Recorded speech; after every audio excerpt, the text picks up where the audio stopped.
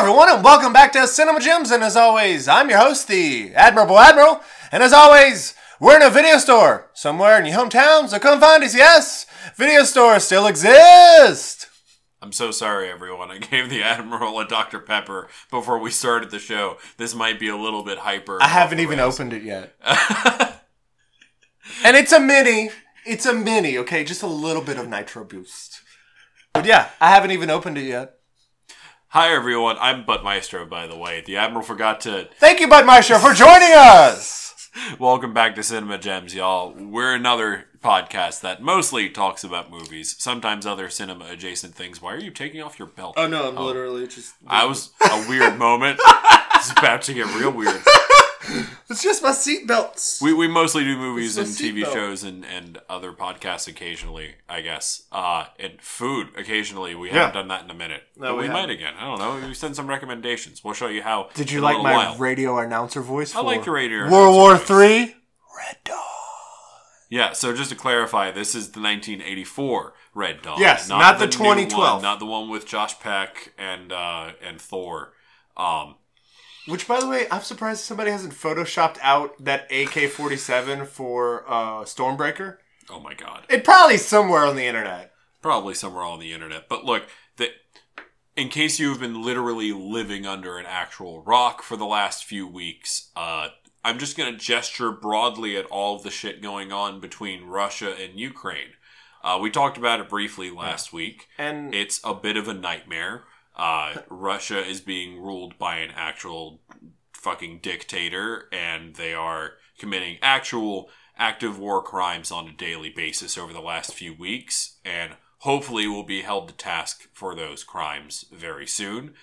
But in the meantime, all we can do is hope for the best for Ukraine, hope for the best for ourselves, hope for the best for the civilians in Russia that want nothing to do with all of this. and also the world, Right. because of the possible...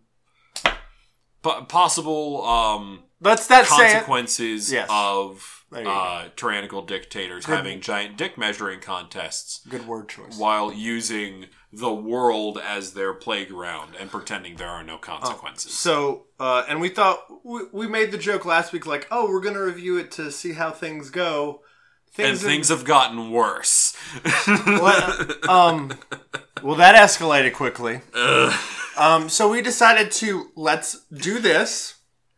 Depending on how things go, we probably won't mention this again. We probably won't mention Ukraine again because... I hope we don't have to. Yeah. And I also hope that this episode and the movie we're reviewing doesn't, for some reason, become a survival guide. If so, remember to keep it downloaded on... Yeah, you can do that off of lowrainpictures.com. Download it Apple so you Podcasts always and have everything. it. I don't know how much you want to have us constantly in your ears. Well, we should talk about that. We did gain a new listener, and we are his his ASMR. We are his goodnight ASMR, So- which I find incredibly flattering. So we're 3 minutes in, so let's just go ahead and say, good night, Dead Tom. Good night, Dead Tom. And if we don't see you, good morning, good evening, and good luck. Did you really just do that? Yep. Could you tell the listeners what you just referenced in case they missed it? I've referenced both Truman Show and possibly Good Night and Good Luck. There you go. Because that's actually probably my favorite George Clooney movie, even though he's not in it that much. I've never seen that one. I have seen Truman Show, and I cried my eyes out when I did. It's a phenomenal I have to movie. send you a YouTube that I should have wrote down for the algorithm that got me. Oh, wait, I know what it was. It was What Culture. They talked about I do like What Culture. 20 things behind We Truman Show. can talk about What Culture in a segment that we have at the end of the show, toward the later third of the show. Oh, yeah. About the algorithm and all that. Oh, no, literally, that was it. I've been watching them for years. I've been watching them since they began.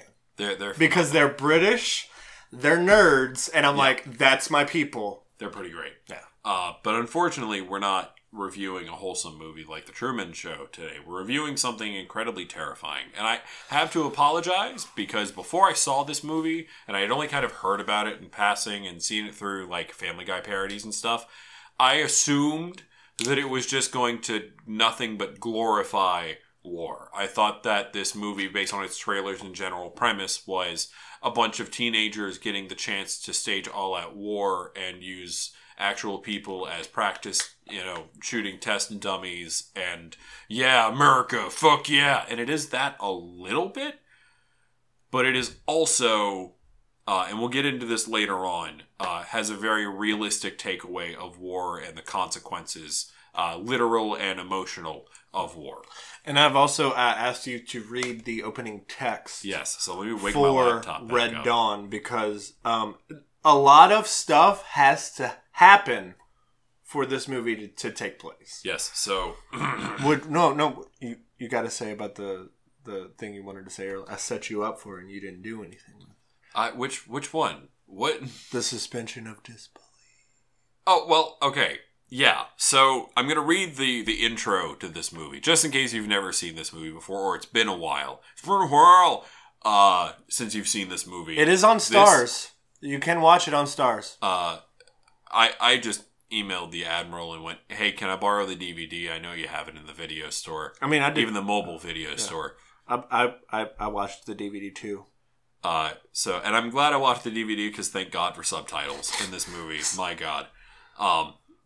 This movie, the writers of this movie, props to them, because they knew the amount of suspension of disbelief, the amount of mental gymnastics required to set up America as the invasion place, as the home team of an invasion from a foreign force, and for the Americans to be the underdogs, for that invasion to be successful, and for the Americans to be the underdogs. So let me just read the opening text in this movie of, so, in an alternate timeline, Soviet Union, take two. It's okay, go ahead. Take two, action.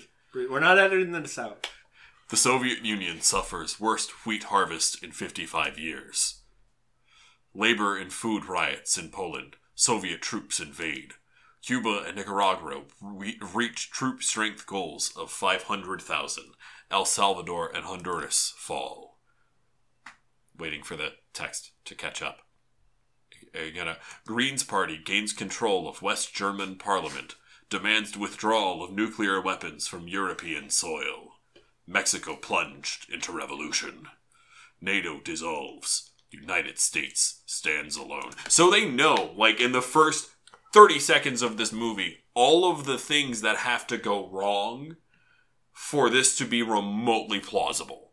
Yeah. At all. Like, it is clearly an alternate timeline where, like, all of the things that could go wrong, which, as we know historically, didn't. NATO is still very much a thing. The United Nations is still very much a thing.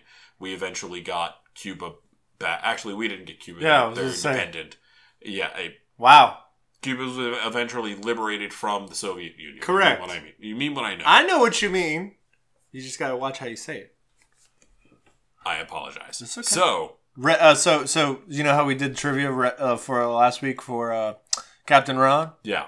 Do you want to know about some trivia for this movie? Go for it. Okay, so I have a feeling you're going to tell me anyway. the plot: a Soviet and Cuban invasion from Mexico was based on a CIA and War College study of U.S. weakness at the time. So it's literally based on a CIA tactic. Well, literally based on a CIA war game of, all right, all of this shit goes wrong. What do you do? What do we do? And also, we do want to talk about Patrick Swayze's, the loss that was Patrick Swayze before we get into it. Yeah. Because he is great. I love Roadhouse. When did he pass away? 2014? Oh, okay. Yeah. We just want to, the late, great. I'll give you an actual date in a second because you messed up my train of thought. Sorry, Admiral. Jeez. But no, we just 2009. Sorry, I was off. But yes, 2009. He's 57. He was young. Damn. Yeah, he was very young, but he was a fantastic actor in all the roles that I've seen him in. I haven't seen all of his work, obviously. I choose not to watch Dirty Dancing for obvious reasons. I don't think I've ever actually seen all of Dirty Dancing.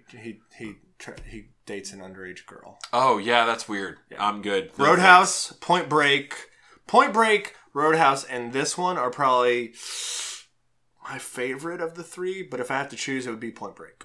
And also Ghost. Yes. Which movie I have actually seen in the last few years. Ghost I like, but it's just it's a weird premise. Is that in Whoopi Goldberg month? I don't even know what you're talking about. Okay, cool. So I don't know what you're talking about, bro. Oh, and Patrick Swayze did get frostbite actually filming this movie. Yeah, because it looked like they were really out in the fucking cold. Which, by the way, I'm glad that he's also in Donnie Darko. I don't know if you've seen Donnie Darko. A long time ago. Yeah, when we were like in an college. emo high schooler. Oh, I understand this movie. When I was an emo high schooler, and all my friends were emo high schoolers, I was like, oh, I gotta check out this movie. It seems so dark and edgy. Oh, it's just about a schizophrenic kid having nightmares of a demon bunny. Yep. All right. Cool. Best part of the movie is the song. And also the Green Berets actually helped the actors do like a trial boot camp. Cool. That's why a lot of things in this movie seem maybe a little bit more convincing and thought out than so many other action movies like it. Patrick Swayze also stayed in character through filming. He was Jed Eckert. The whole time? The whole time. He did not break character. Good on him. I can only imagine that means he was probably a bit disrespectful to all of his female co-stars and crew members. I also, I hate to say it, but this is my favorite Charlie Sheen role. We were talking about this before the show, and I have to agree with you because this is the first role I've seen Charlie Sheen in where I don't see Charlie Sheen the whole time. He's a better supporting character and people don't need to recognize him. Yeah, no, I agree with that 100%. He was really good as the younger brother, just wanting to follow his older brother through fucking whatever. This movie is very much in so many ways a relic of its time, not just with the Cold War fear baked thoroughly into this movie, but also a lot of the ideas of masculinity and sexuality and things that were acceptable in the 80s and are definitely not acceptable now. Yes. I 100% agree with you on that one. And I like that we've come to this, like, viewpoint that when we reviewed Coming to America, you were like, oh my gosh. And then last week we reviewed Captain Ron, and I felt differently about certain things. So we came to the mutual agreement that this is literally a time capsule. It's a time capsule. From 1984. Yeah. Open, I think 37 years. And just like, because the movie was so willing to acknowledge the suspension of disbelief required to buy any of this, I am willing to suspend disbelief and give a momentary pass on some of the things that were socially acceptable in the 80s. You passed Red Dawn? Kind of. A little bit. It definitely doesn't pass the Bechdel test. I was going to say no. There's no Bechdel test for this movie to pass. There's two female characters. And I don't even know if they really talk to each other. They're mostly just they're introduced as family heirlooms. We haven't even gotten into the plot of this movie. I'm so sorry. Movie opens up. They're late for school. Patrick Swayze jumps off Charlie Sheen, dropping off his brother and their football team. Yeah, and gets to, I guess, I'm assuming history class. Yeah. And by the way, do you want to talk about Frank McRae, the history teacher? He's also from License to Kill. I don't know if you've seen the Timothy Dalton James Bond movie. I don't think I've seen that one. Oh, okay. Well, he died last year. Oh. Yeah, so I just want to, mention that to him, and he was really good. I loved him in all the roles that he's in. Yeah. I really liked him in Loaded Weapon 1 a lot, but I think my favorite role... I'm sorry. It's okay. My favorite role is License to Kill. I really like him. Okay. He was fine as the history teacher in this, and to be fair, the Admiral did give me a trigger warning at Swapper Jacks before handing this movie off to me and told me, hey... I think I said it multiple times. Multiple times. I was like, hey, by the way, just letting you know, it starts off real hard. Like, you were doing your best to... And you're... Credit where credit's due, you were doing your best to emotionally prepare me for this movie goes hard right out. It's balls to the wall. Because we're in 2 minutes of history class, and then paratroopers are dropping, literally, and then I think teacher it's goes homeroom. out the door. It might just be homeroom. Yeah. No, teacher I walks think, out the door and immediately just gets fucking gunned down. Yeah. And then they're spraying and praying into the windows. We see students getting shot and slumped over. Like, this movie immediately sets, like, no, we're not doing any of the usual tropes of women and children don't get harmed magically, and the soldiers' bullets aren't like stormtroopers, where the main characters have plot armor. No one has plot armor in this movie, and I kind of love it. Yeah. It adds a sense of realism in this otherwise very tongue-in-cheek premise. It has, like, weight. That's what I love most about things. By the way, the Dr. Pepper's opening now. Everyone drink water or caffeine of your choosing. I don't fucking care. I'll wait since you're drinking some water.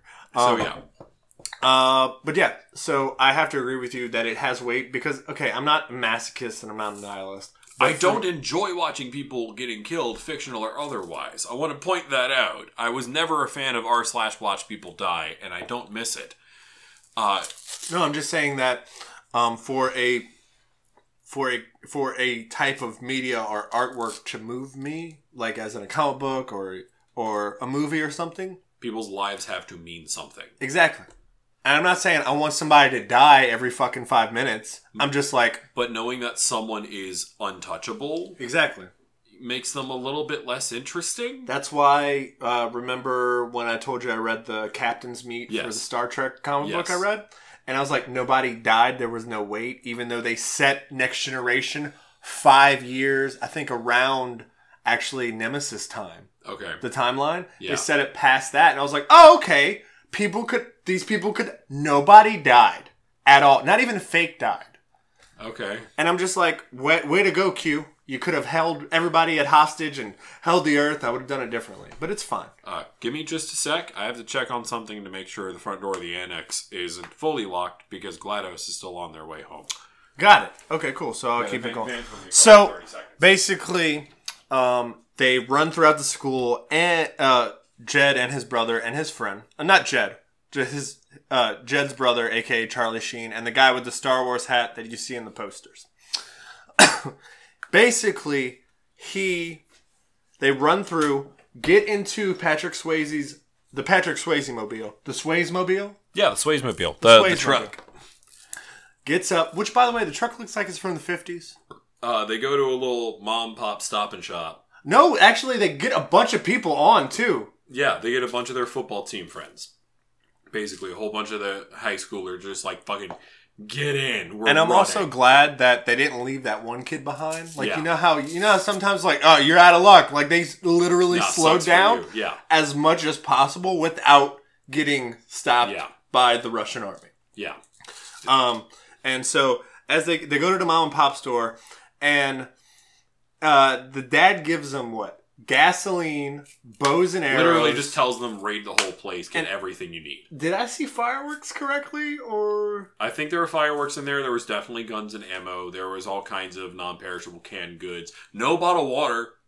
Yeah, that was lots of Coke. That's the Dr. one thing Pepper? I was like, oh god, y'all are gonna be so sick. If you're drinking nothing but Dr. Pepper up in the fucking woods, y'all are gonna be so sick. So they head up as far as they can go. Yeah. Far away from town. Sorry. And the guy, I think it's the guy with the Star Wars hat. Yeah. It's his dad. Basically is like, hey, you need to not come back. Yeah. Straight up. We are dead to you. And don't come back. We are dead to you. Do not come back no matter what you hear. We will come find you. Yeah. His father ends up dying because he helped them.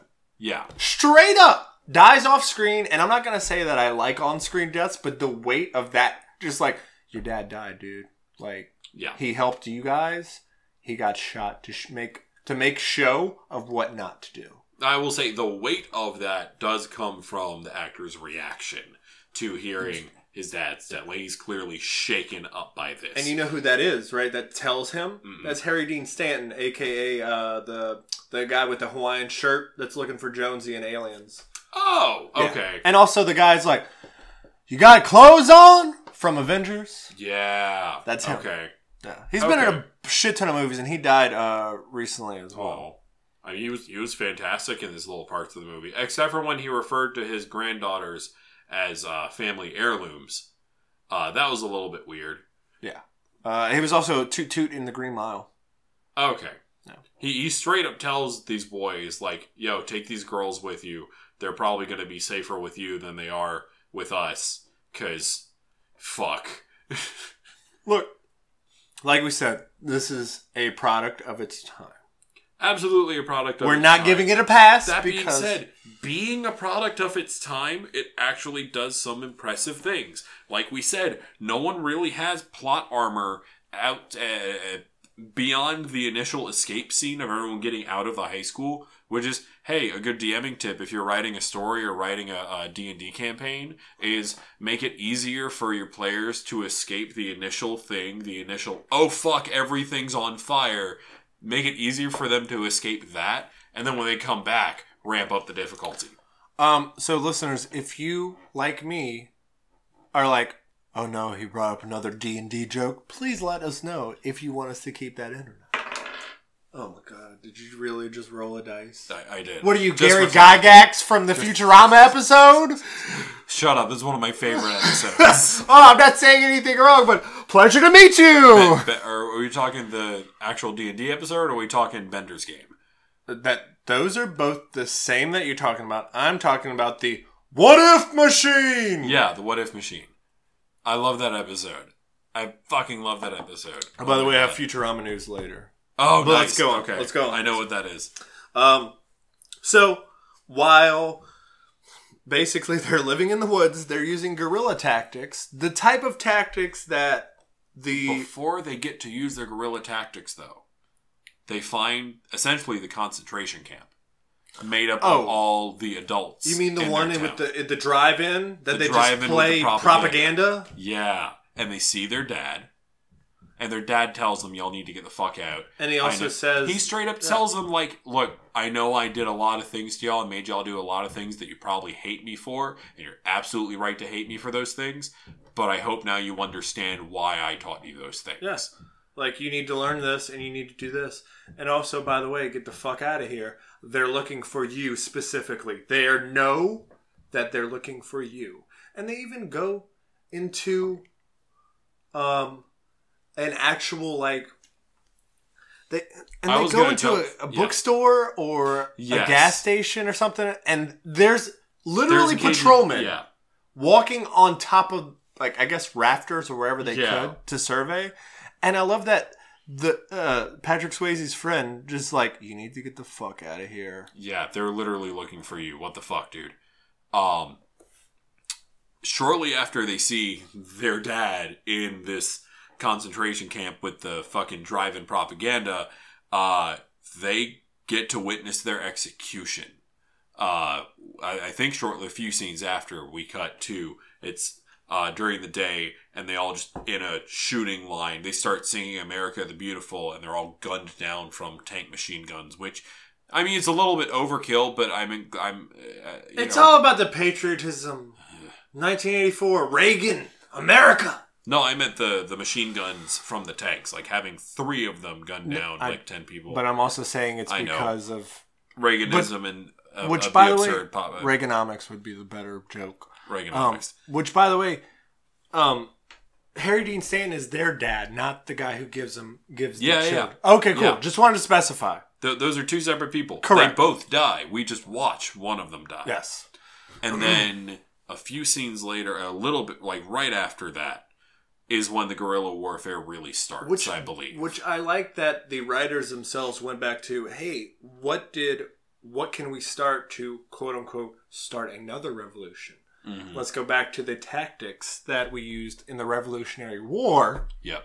And also, I hate to say it, but also the Viet Cong used against us in Vietnam. Yep. Yep. So I think this movie took place not going to say. Right after Vietnam, right? Vietnam ended in the 60s, man. So yeah, right after Vietnam. It happened in 84. It was like 15-ish years after Vietnam. It's fine. Technically, not untrue. I said after Vietnam. The way you said it. I never claimed to be an American history major. The way you said it was like, it just ended. Like it ended the day before. I never claimed to be a history expert. I'm just saying. Okay, well, that's fine. So we go through basically, I think like 4 or 5 months of them living. Like they actually start hunting. Yep. And they start eating deer. Yep. And then they're getting through, and they meet a Green Beret who gets shot down.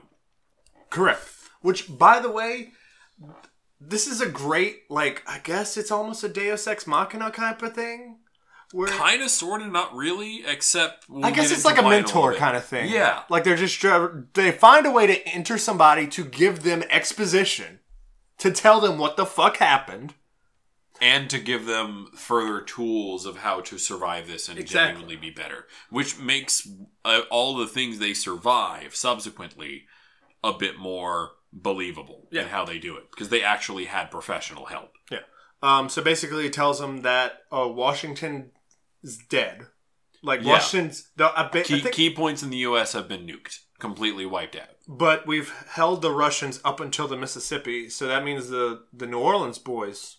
we're fine. We're probably bombed because we're New Orleans. They're not going to bomb us because we're a port city. We're way too valuable. No, they probably would do it to cut off food, to create food scarcity for the other parts of the country. I'm not going to say what I think what the smarter strategy would be here, just in case there are KGB agents listening for advice. Fuck you. Also, Milosh knows nothing. It's one of his characters at Swapper Jacks. He has a little Cossack hat on. It's pretty adorable. Milosh. Comrade Milosh. Which, to be fair... Boris Milosh Choskovsky. Choshkovsky? Yes. Is that okay, that's fine. I'll allow it. We started doing that bit before all the Ukraine-Russia really started to hit the fan. And then we abruptly stopped. Abruptly stopped. Now, it just so happened to coincide with... With it getting warmer? Yeah. Literally, with you not needing to wear the hat at work anymore. I'm just happy it coincided like that, because I would have felt weird if you... Like, if you come up to me and do a Russian accent at work, I'm not gonna not answer in a Russian accent. But it's also gonna be kind of weird.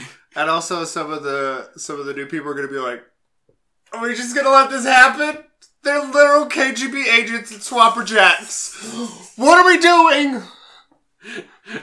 Besides that point, I love how that got you. Oh my god, that got you so much. So they basically learn tactics from. What's his character's name? Oh god, because he's Lieutenant Colonel Andrew Tanner. Isn't he played by Powers Booth? Cool. Yeah, that's Powers Booth.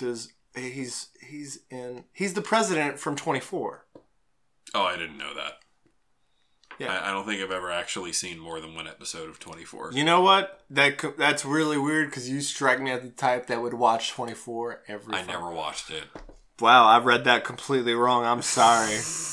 I read it completely wrong. I thought you were gonna be like, "Fuck yeah, 24! Fucking love that shit." I think I've watched maybe one episode of it. It was okay. It wasn't bad. It's not something I'd shoot down. It wasn't bad. It's not super my thing. It's like Blacklist. Oh god, I don't know what the big draw is. I can't justify getting into One Piece because there's so much of it, but it is a cool concept. Blacklist is a really cool concept, but by now there's like 20 seasons, and they're all really just convoluted. Yeah, just like Supernatural. So there's 15 good. now. I'm good. I need to finish Supernatural. You don't. No. First 5 seasons. No. That's all you need to do. No. I'm reading that fanfic, bro. Oh, I'm reading that fanfic. Stop. I'm reading it. Stop. Because after 5, it's a fanfic. That's all it is. Let's keep going with the actual movie we're here to review. Stay on target. I am on season 13 of Supernatural, so I don't have that far to go. Stay on target. Just wanted to mention that, but okay. So, they learn tactics. They get ambushed, or don't they ambush the Russians? They ambush Russians several times. They ambush the tanks, I believe. The tanks is where the Powers Booth goes down. Yeah, it's also where one of the other kids in the group goes down. The guy with the Yes, not the guy with the Star Wars hat. The guy with the guy with the Star Wars hat has a more unfortunate fate. He's not the one that turns him in, though. I'm pretty sure he's not, because his dad died. He's the guy who shoots him. The kid's the kid whose dad is a politician. Mayor. He's the mayor. Yeah. Yeah. Wow. That's the kid that does a heel turn immediately. It's not even a heel turn so much. Like, it's kind of a sympathetic heel turn. I guess he was playing the long game because they didn't know for a while. The mayor was heel 100%. He was fully, from the beginning, willing to sell out his town for him and his family. Yep. Foolishly, because there's no way that goes well for you and your family. No. The kid goes into town to find his dad, get captured by Russians, get tortured by Russians. They plant a bug in his body. No, he has to swallow it. Like, they literally forced him to swallow. They put a bug in his body. They put a But the way you said it, they, like, surgically opened him up, put the bug in, sewed him back up, and then sent him back off into the wild. He swallowed it. He needed to specify that. Besides semantics, what's the difference? I literally just listed the difference. Besides the semantics of having to cut someone open versus them swallowing a pill. You know how neurotic I am? Why are you doing this to me right now? Because it annoys you. For the same reason you give me a sign language L at work. Love. L for love. Fuck you. Ooh, L word. Yay. Yay. So... they basically send a task force of Russians to hunt down... Yes. The Wolverines. That's what they've called themselves. Yes, they named themselves after their football team. They were all players on the football team of their local high school. Most of them were. And then we also get Leah Thompson from Back to the Future. Cool. I was like, wait, where do I know her And then from? the other chick is... Tony. Yeah, but she's also from Goonies. No, she's from Ferris Bueller's Day Off. Cool. That's where she's Ferris Bueller's sister. Excuse me. I was wondering where the hell I saw her before. But yeah, those two characters don't really talk to each other at all. So basically, after Powers Booth gets killed, they go to hunt the Turnheel kid. Yeah. They find out. And they survive most of the Russians, except for a few that get hurt and get skewered by things. Or not skewered, but I can't think of the word right now. Dismembered? No, wounded. Oh, wounded. I couldn't think of the mem because you brought up semantics about a bug, and my brain is on that viewpoint of how you don't understand there's a difference. I'm so sorry. But it's fine. I do understand the difference. I just like annoying the Admiral. It's fine. I'm neurotic. I've come to terms with it. I've made it a part of my personality. It's a fun aspect to me only. Sorry, I'm using my hand gestures. Daryl decides to, hey, my dad, I found my dad. Yeah, his dad turned him in. Basically, they made me swallow a bug. They put a bug inside me. They made me swallow it. Blah, blah, blah. And the Spetsnaz unit comes out to get them. Well, this is after that. They have one Russian left. Yeah. And they sit the Russian down, and he's like, I know you can speak well. So he starts citing his name. Yeah. Because that's what they're taught to do. Yeah. So basically and they're like, no. So they take him out to a field, and I love that there are some viewpoints that Charlie Sheen as an actor was like, we cannot do this to these people. Mm-hmm. Well, I don't think he cares about the Russian. I think he cares more about Daryl. Because that Daryl was their friend. Literally one of them from the beginning of all this. So basically they shoot the Russian. They shoot I don't want to say cosmonaut, but they shoot him. Yeah. And they're talking about just letting Daryl go. There's like, just let him go. Just let Daryl go. And fucking Robert just comes out of nowhere. Pop. Yeah. No, he fucking AK-47s his ass. Yeah. And gets blood on him. And he's like, let's go. Yeah. And I'm just like, holy shit. That was that was the Walter White moment. For Daryl. The Walter White moment had definitely been brewing. Like, there's an earlier scene where the lieutenant colonel sees Robert etching in the kill counts. And he's like, "What you doing?" On his butt. And he recognizes that as, like, that hate will destroy you. Yep. That hate will rot you from the inside. Powers if boost. that's what's driving you in all of this, you are not going to recognize yourself in a few years. I think it's because his dad. Yeah. It's literally because 100% when he lost his dad, he was just like, I have nothing to live for now. I'm just a fucking killing machine. That's exactly These, yeah. I am the cannon and they are the fodder. They must die. Yeah. So while that's going on, it changes more to spring, and they come down a little bit further, and they see that the Russians are Dropping food. Or I think they accidentally dropped food, but it was a trap. Oh, 100% it was a trap. But I think because gunships come down and just rip them apart. Yeah. But I like that, they got to actually eat food, like actual, like real, like sustenance, kind of. I know most of it was carbs. But it was nice to, like, fruits. They had fruits in there. I mean, still, but that goes to sugar, which carbs do the same thing. Yeah, but it's natural sugar, which, like, as long as you're not overdoing it, your body can process that a lot better than, like, the sugar from Dr. Pepper. Not a sponsor. It's a mini can, man! I know it's a mini can. It's from my fridge. You think I'm not drinking them, too? Only difference is I drink them with bourbon. Which, by the way, I love that. I for the longest time, was like, let's have some whiskey. Let's have some whiskey together. And you were like, and all it took was a hurricane to get me to start drinking bourbon.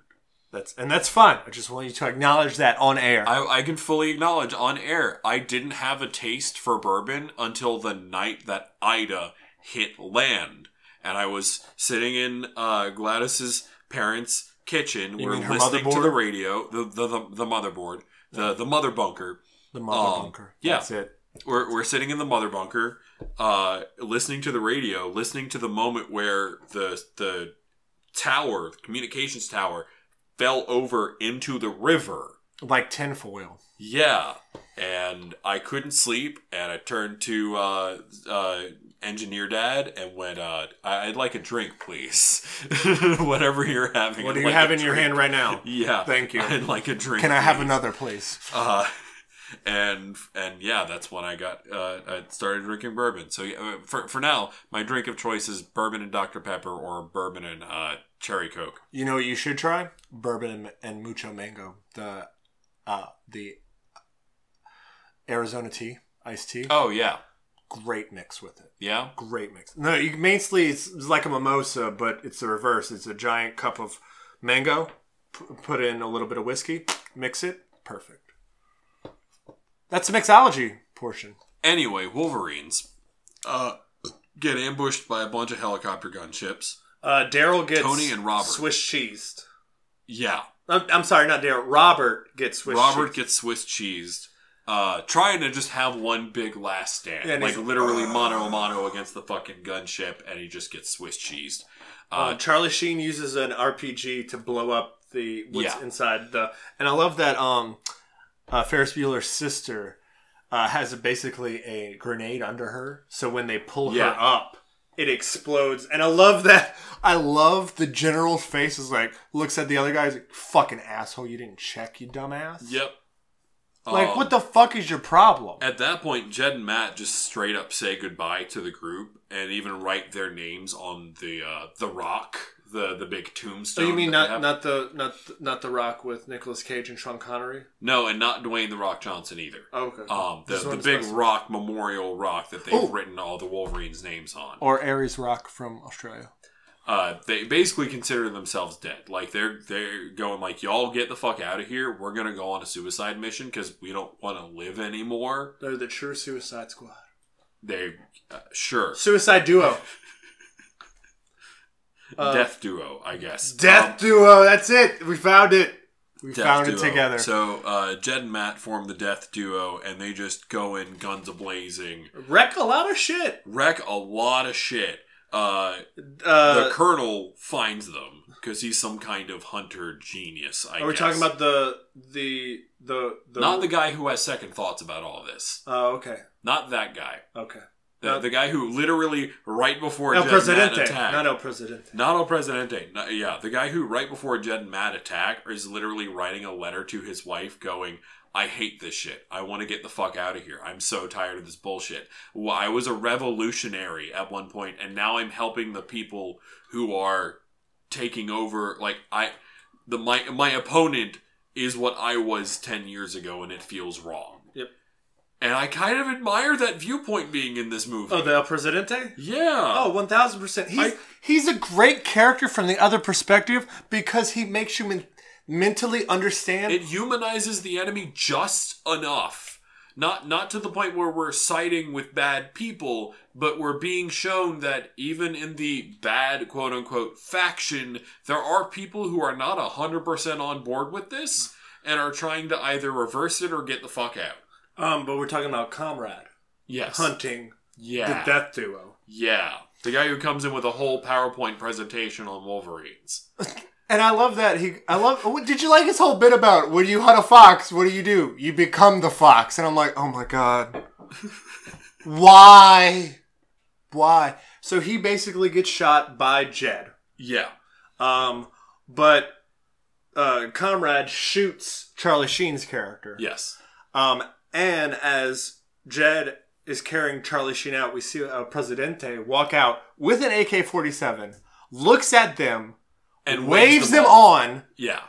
Drops his gun, and I don't know if my Spanish is 100%, but after living with Patron Silver and also Chef Miyagi, I'm pretty sure he goes, I have blood on my hands. Because I heard Manos, and that was like, I can put 2 and 2 together. He had literally was like, I have blood on my hands.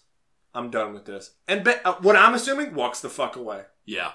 Just walks off. Because he knows these brothers are dead. He knows, like, these are 2 brothers who have done their absolute best. And he sees a little bit of himself in these 2. He sees the revolutionaries that they are. He sees these 2 kids that genuinely believe they're fighting the good fight. Yep. And he's like, no, I'm not fucking with this. Yeah.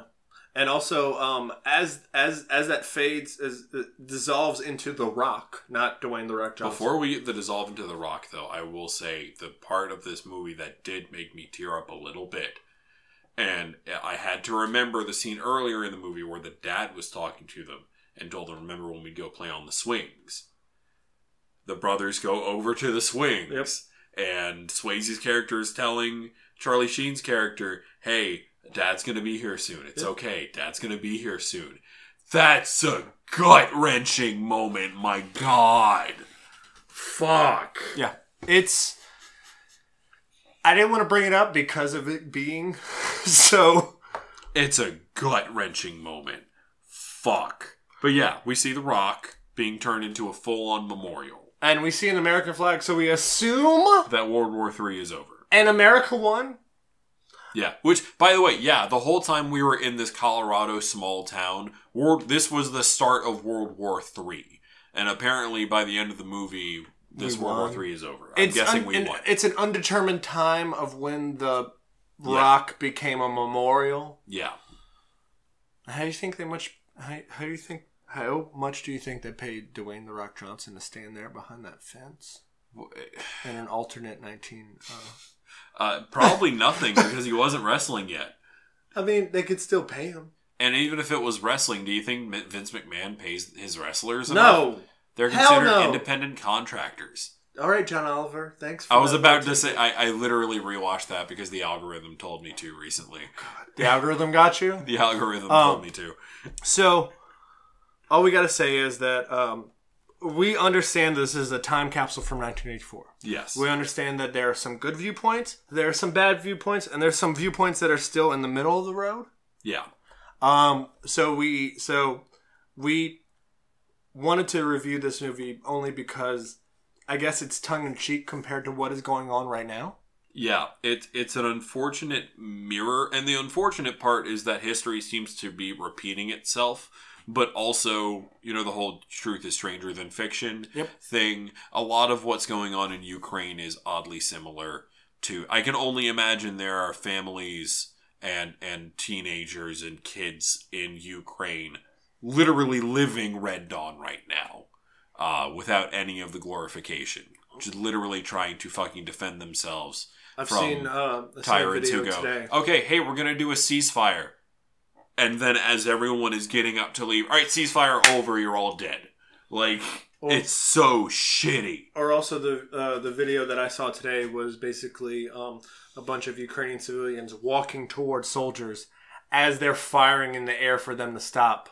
Yeah. The Ukrainian citizens are walking and the Russians are like, please stop. I don't like... Yeah, we don't want to shoot you, but we kind of have to. And they just progressively keep going backwards and backwards and back because they don't want them to cross the inevitable line that they have to in order to do it. Because they've been told that this is a training exercise by Putin. By Vanilla Puddin'. But I thought it was Tapioca. Either way. Tapioca Puddin' himself. Look, I have never had good vanilla pudding. I've only had good chocolate pudding. I will agree with that statement. Especially snack packs. That vanilla snack pack pudding is toxic and vile and gross. So I'm okay calling them vanilla pudding with the understanding of it's obviously the bad kind. Yeah, so it's a snack pack. It's this, yeah. The snack pack vanilla pudding. The off-brand. Off-brand vanilla pudding. Yeah. Yeah, I mean, yeah, you think about it, it makes sense because Putin is off-brand, not Gorbachev, but the guys before him. Stalin, Lenin, Trotsky, those assholes. I mean, Gorbachev was instrumental in the Soviet Union. Gorbachev was instrumental in the decline of the Soviet Union. But you know he's still alive today? I did not know that. Yeah. Yeah. I assumed he died a while ago, like when Putin took over.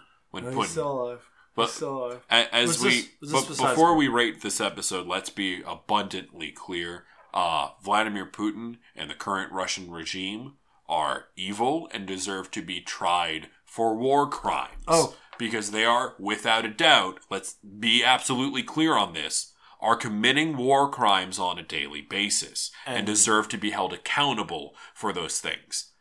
I sympathize with the civilians inside of Russia who want nothing to do with Putin and his insanity, and I hope y'all get out relatively unharmed and can live normal lives away from this madman. And also Putin himself is a glorified fucking asshole. Yeah. Literally insane. Literal walking asshole. Literally insane.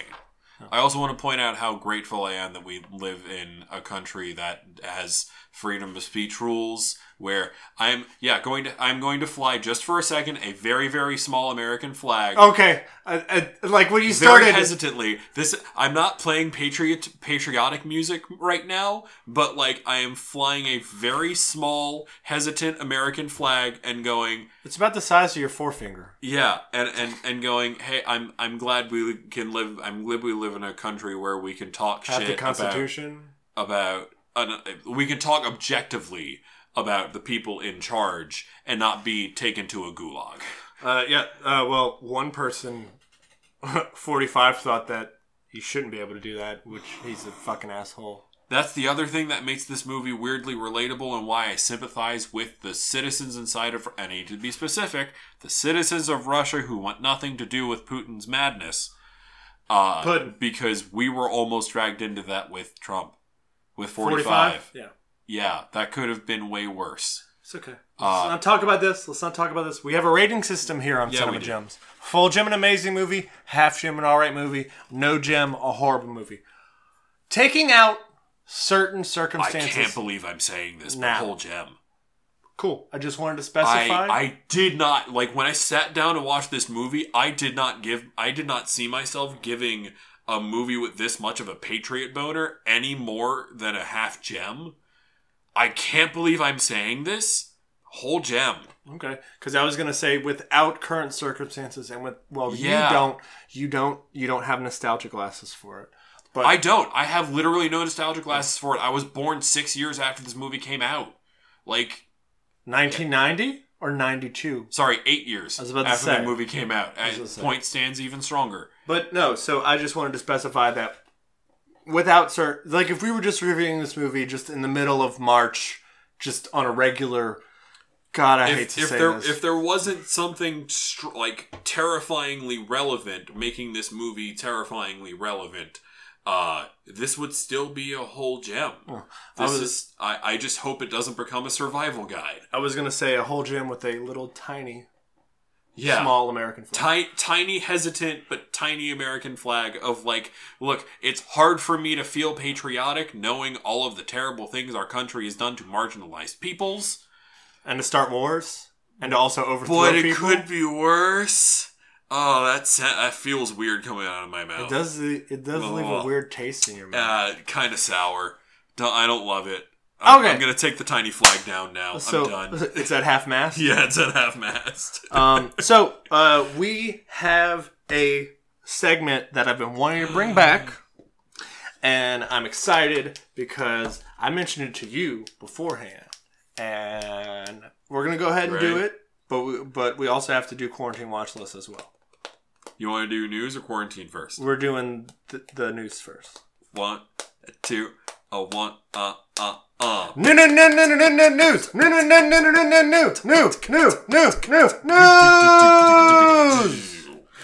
Yes! Oh, I've been wanting to do that again for so long. So do you want sequel talk? Go for sequel talk. Alright. I Am Legend 2 is happening with Michael B. Jordan and Will Smith. Okay. The same writer from the original one. Okay. Do you think they're going to do flashbacks? That would make sense. A prequel? That would make flashbacks sense. I have no idea. Maybe it's... Wait. Okay. Spoilers for... This is I Am Legend, right? Yeah. Spoilers for I Am Legend 1 if you haven't seen it. Did Will Smith's character sleep with the doctor that got away at the end? I think it's implied. Okay, so... I also like the alternate...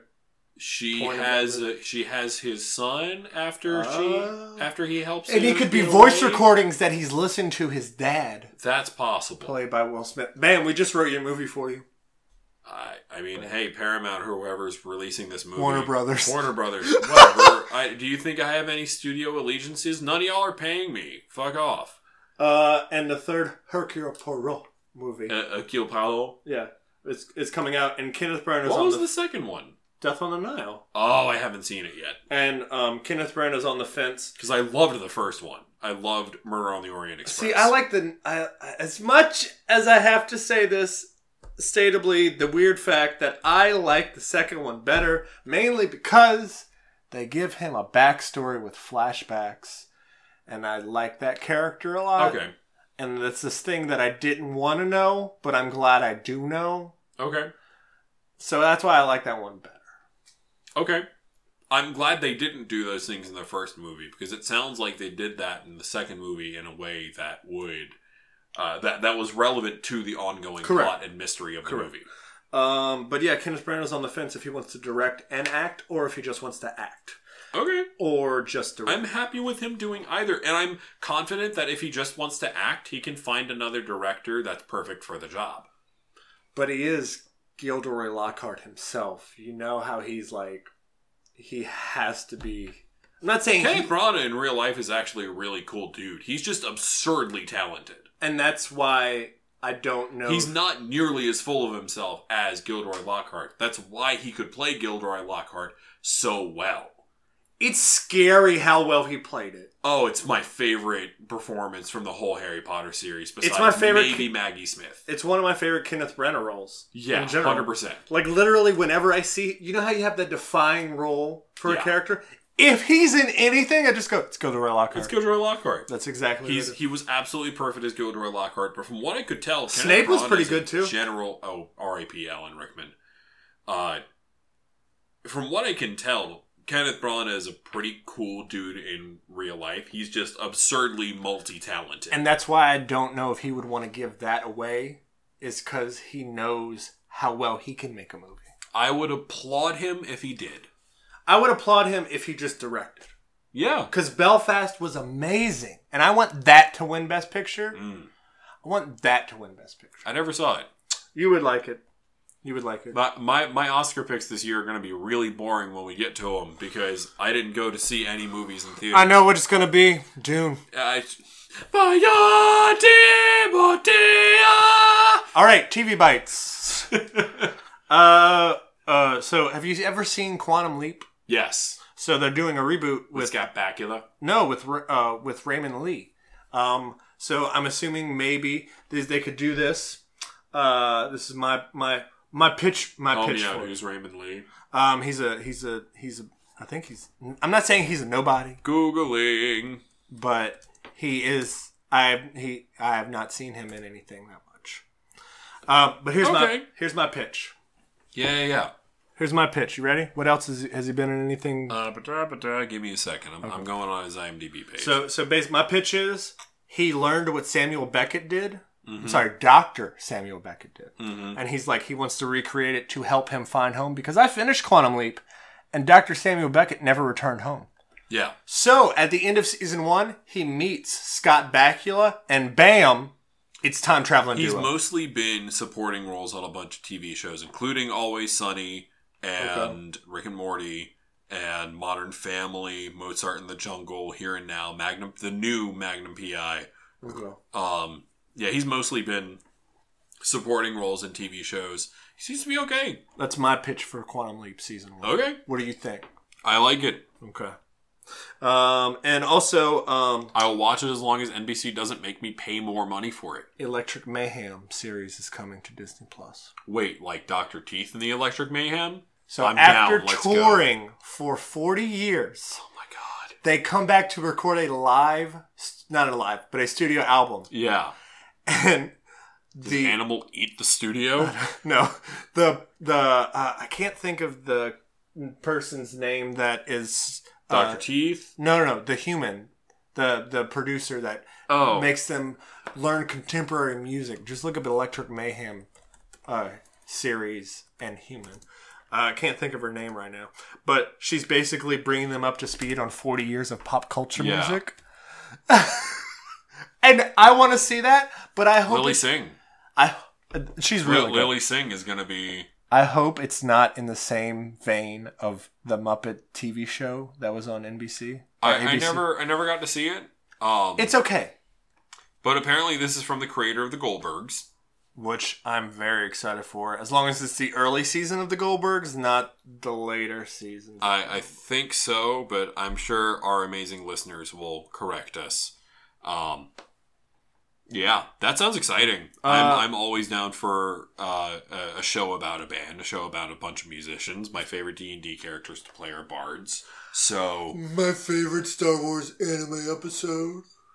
Also, yes. No, I would watch. Did you like my perfect no joke representation of you? Fuck you, but also no joke. I would watch a whole series about that fucking punk pop band on Tatooine.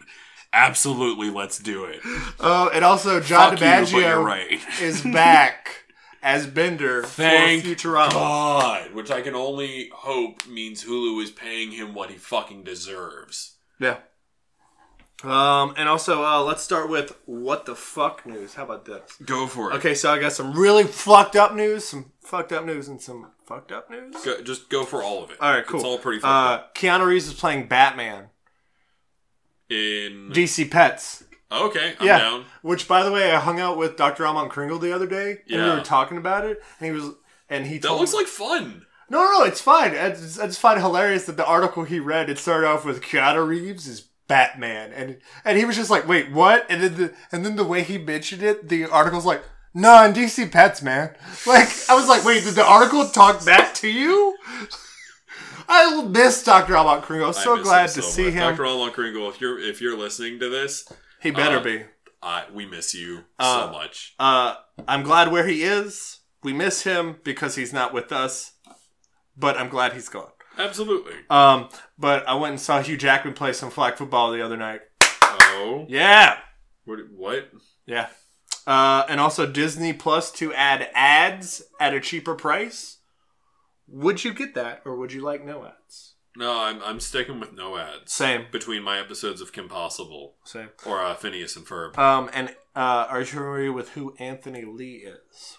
I'm sure the name does sound vaguely familiar. The Boys. He's a Homelander. Okay, cool. He was arrested for being drunk in Spain. Oh my god. I'm sorry. Not just drunk, but drunk and belligerent. Drunk assault. Yeah. So he wasn't just being. This isn't just public intoxication. He was being drunk and fucking belligerent. And also original stuff. Bill Burr. You know who Bill Burr is, right? Yeah. He is writing and directing a movie called Old Dads. If this is anything like his Netflix series about a family in the 80s, look, where the dad's always it's the 70s. Okay. 70s, whatever. You need to finish it because the series gets really good and it actually justifies and he comes to the realization that, you know what? I don't need to be an asshole. I need to just live my life and be who I want to be. Not just because I'm fucking angry all the time. Yeah. He had closure with his father and it was really good and it also kind of made me have closure. Okay. And I was like, it kind of moved me at a moment where I was like, damn, Bill Burr? Damn. But also, you've seen Spider-Man Homecoming? Yes. So you know the second Shocker guy? Yes. He is also in it as well. Okay. Yeah. I'm excited for that. That's all I got for the news, but you ready for the next segment? Are you? I think so. It's the quarantine watch list. What'd you watch when you were all alone? But I wasn't alone. I had the dogs. Close enough. Should we tell the listeners that we get really animated whenever we do that segment? I don't. What do you mean we get really animated? I'm just sitting here casually playing my ukulele. You're the one going full on 80s or 70s fucking sitcom intro. No, you had it right first time. 80s, like, oh, I had the dogs. Okay. Oh my god. How long is your quarantine watch list? Because mine's not as long as last week. It's not, actually. Okay. Star Trek 5. I don't know if I have anything off the top of my head. Star Trek 5, 1989. The one that William Shatner directed. Okay. It's aged weirdly well. Yeah. What would God want with the starship? Oh my god. I'm watching it with Patron, and me and her both go at the same time. She was a little bit quicker than me. She goes, valid question! Answer the question. No, just answer the question. Answer the question that was asked. Don't skip it. With the starship. I love that you and Patron are watching all these Star Trek movies, and I love that Patron is genuinely appreciating all of these Star Trek movies. Because she's seen the original series. Yeah. Which apparently after... Don't ever let her go, Admiral. Oh, no. She is so special for I will never let her go. And watching Star Trek with you. The next one we have is Undiscovered Country, which is basically an allegory for the fall of the Berlin Wall. Yeah. And after that is Generations, which we both realize that we both kind of like. Yeah. But we're the weirdos that actually really like Star Trek Generations, but not just because Malcolm McDowell. That's really one of the only reasons. Actually, and member berries.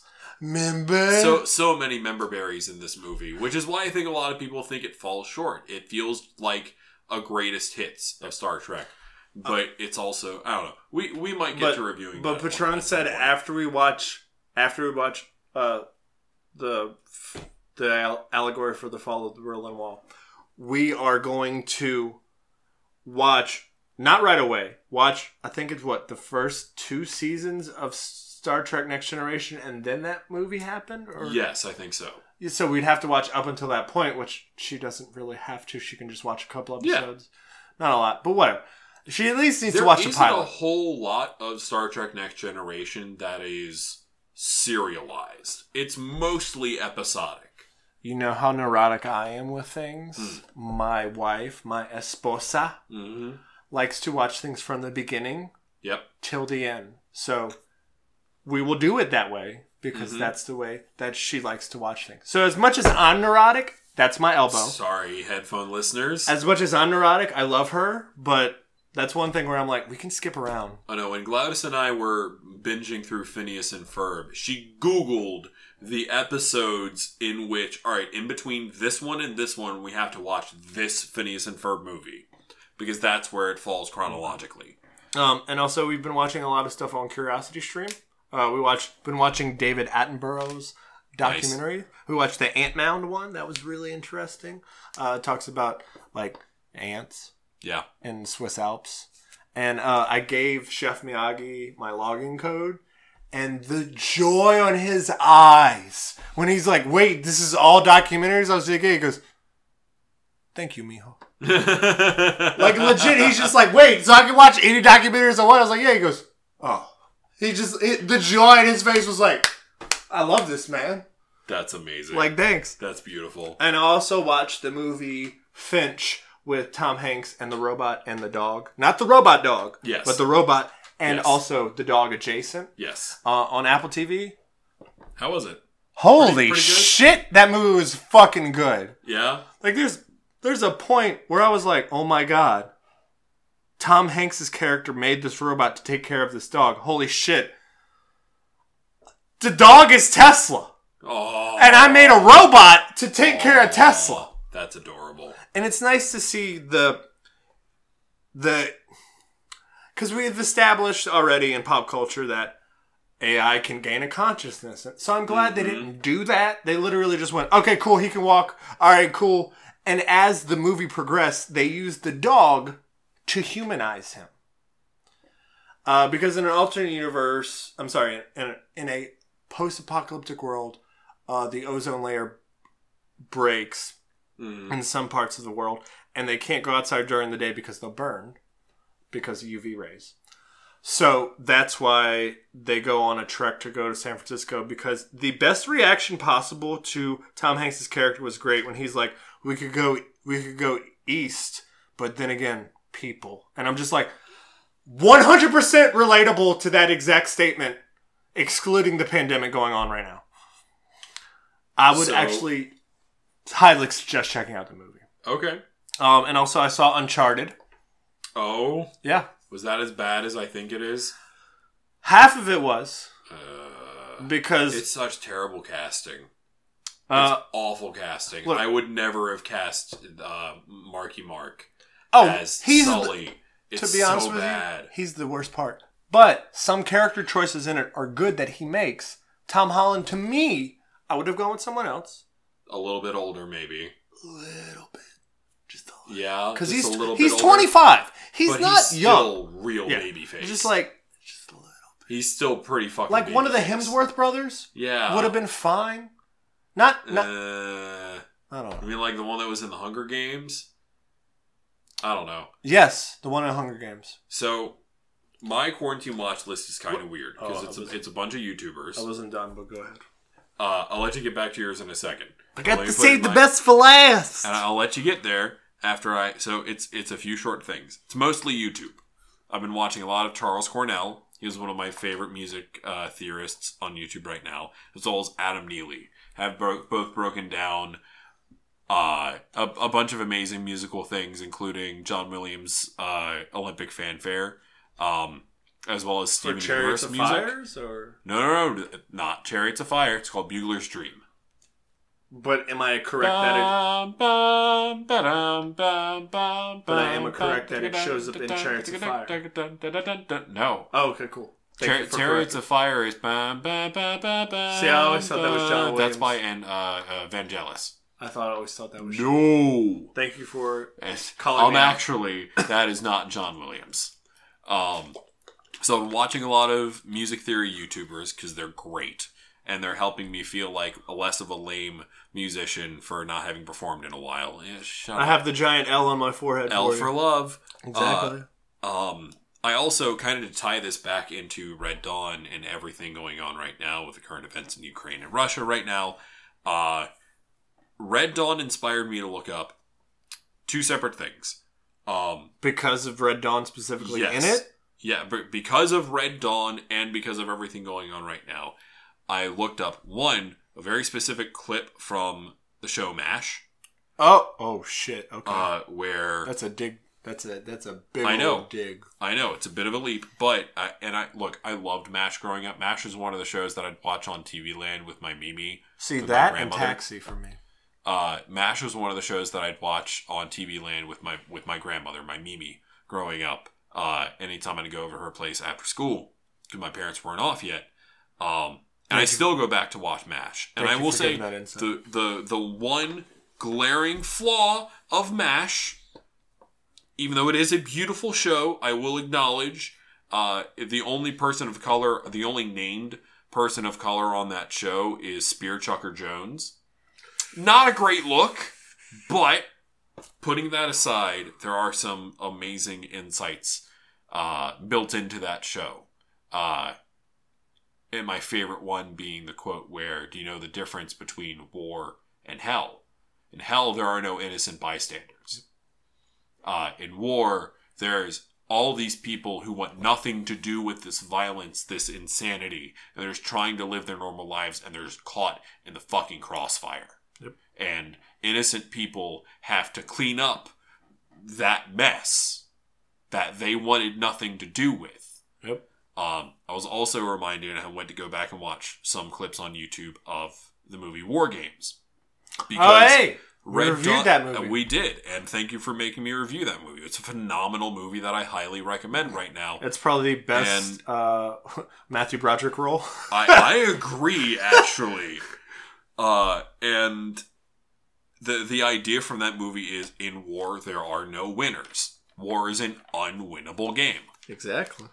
I don't know. Red Dawn, and watching Red Dawn and seeing everything going on in Ukraine right now made me think of those two things in particular. They felt very heavy and very poignant to me. The idea that war is worse than hell and that it drags innocent people in, and that in war there are no winners. It's just chaos. For anybody who wants to go back and listen to it, that's episode 255.